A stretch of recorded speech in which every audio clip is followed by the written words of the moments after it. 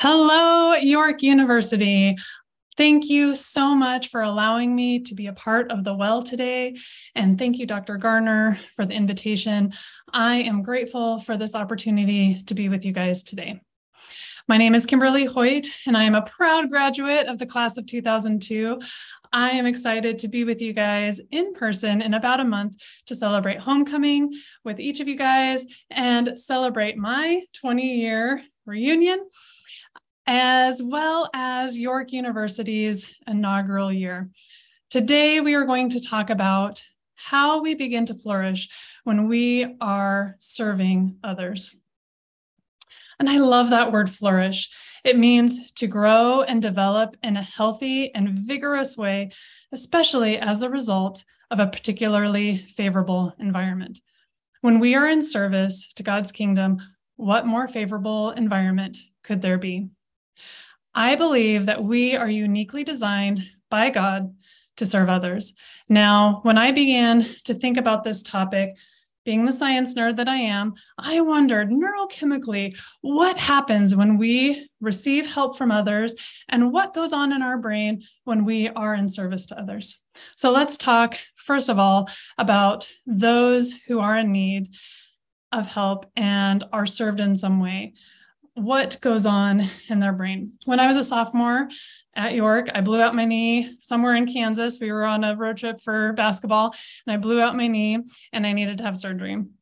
I currently, at that point, lived in Middlebrook on the third floor, and the elevator didn't work, so we had to use the stairs. There was no way I was going to be able to do that because I had to be on crutches for about 6 weeks. So my amazing friends helped move my room and all my stuff down to the first floor, so I only had to go up that first little flight of stairs. I was incredibly thankful for that support and for them being able to help me, especially when I was in my big knee brace, So sometimes in those situations, people may express like disbelief. Oh my gosh, I can't believe you were willing to do this for me. But most of the time they will express their gratitude to you. It makes me think about all the times that Jesus served others by healing them. During his ministry. One story stands out to me.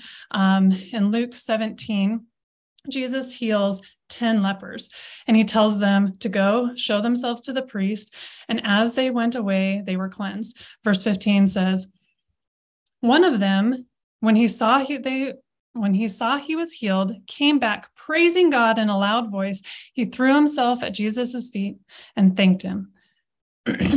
Now, we have all felt some degree of gratitude, maybe not a full healing, but man, there's been times where we're so thankful for the help we received. So neurochemically, what happens in our brains? So two amazing chemicals are released when we expressed gratitude and thankfulness. So the first one is serotonin. This is our feel-good chemical.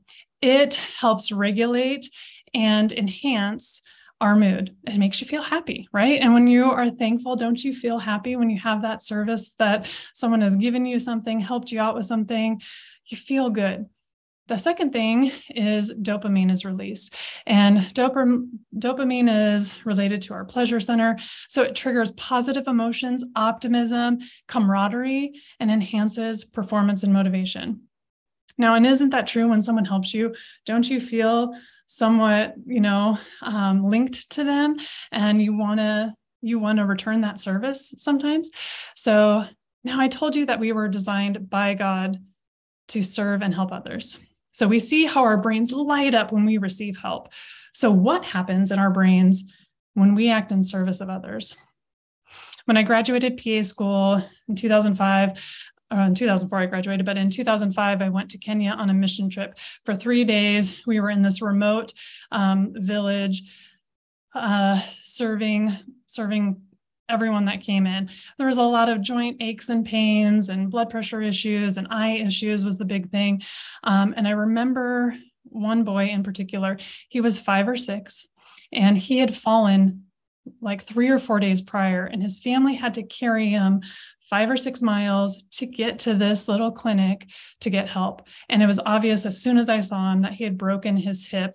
It was probably a femoral neck fracture based on the swelling that he had and the way his leg was turned out. There was nothing we could do there. We had to get him to Nairobi. And so we put him on a board, strapped his leg down. We found him and his family a ride to Nairobi to get the help that he needed. So I was so thankful to be able to be there to get him the help that he needed. And I will remember him for the rest of my life. So how does serving light up our brains? Neuroscience, the research shows us that serving actually boosts 3 different chemicals: oxytocin, serotonin, and dopamine. We are hardwired to serve because of all those feel-good chemicals.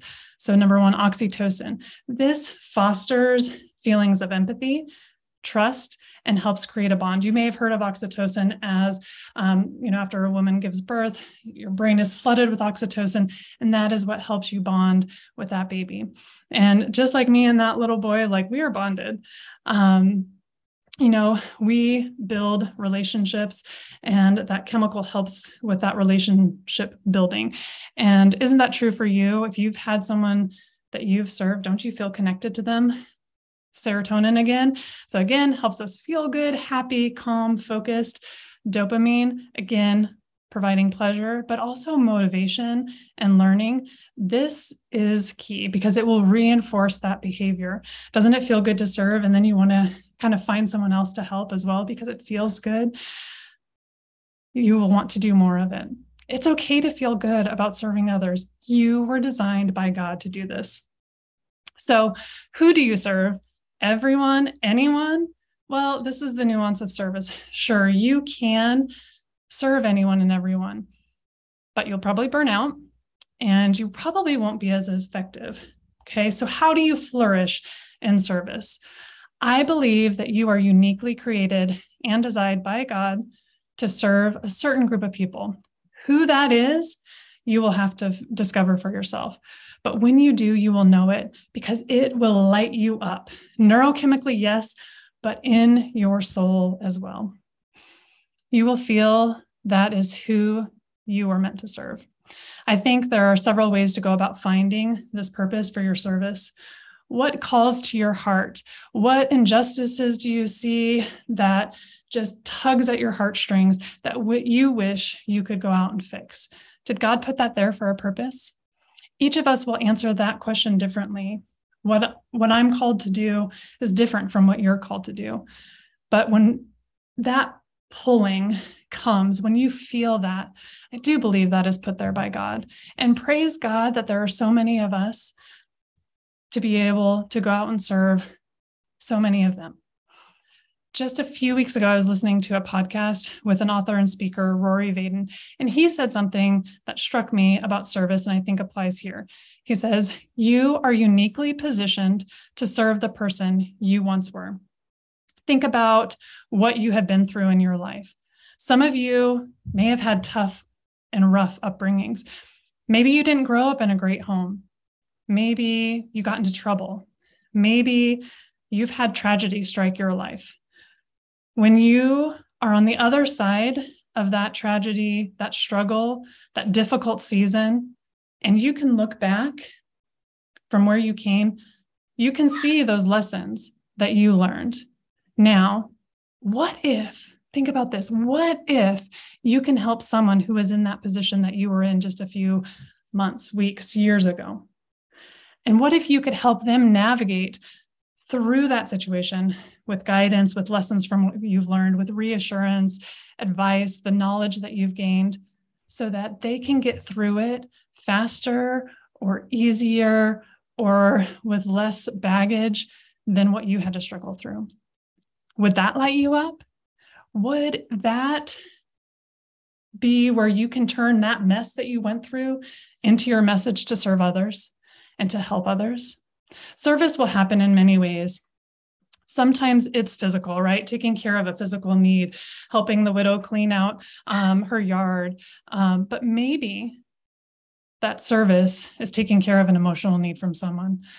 By doing so, you will begin to flourish in the service, using that unique gift and talents to serve others.